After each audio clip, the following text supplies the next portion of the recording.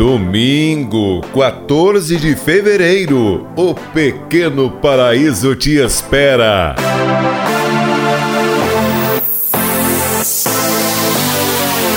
A partir das 4 da tarde no Centro de Eventos Celestino Schneider, a rua coberta no centro de São Vendelino. Agito SV Sunset. Entrada livre e atrações confirmadas. DJ Henrique Bru, DJ Kleber Bru. Domingo, 14 de fevereiro, a partir das 4 da tarde, na Rua Coberta. Agito SV Sunset. Realização Prefeitura Municipal de São Vendelino.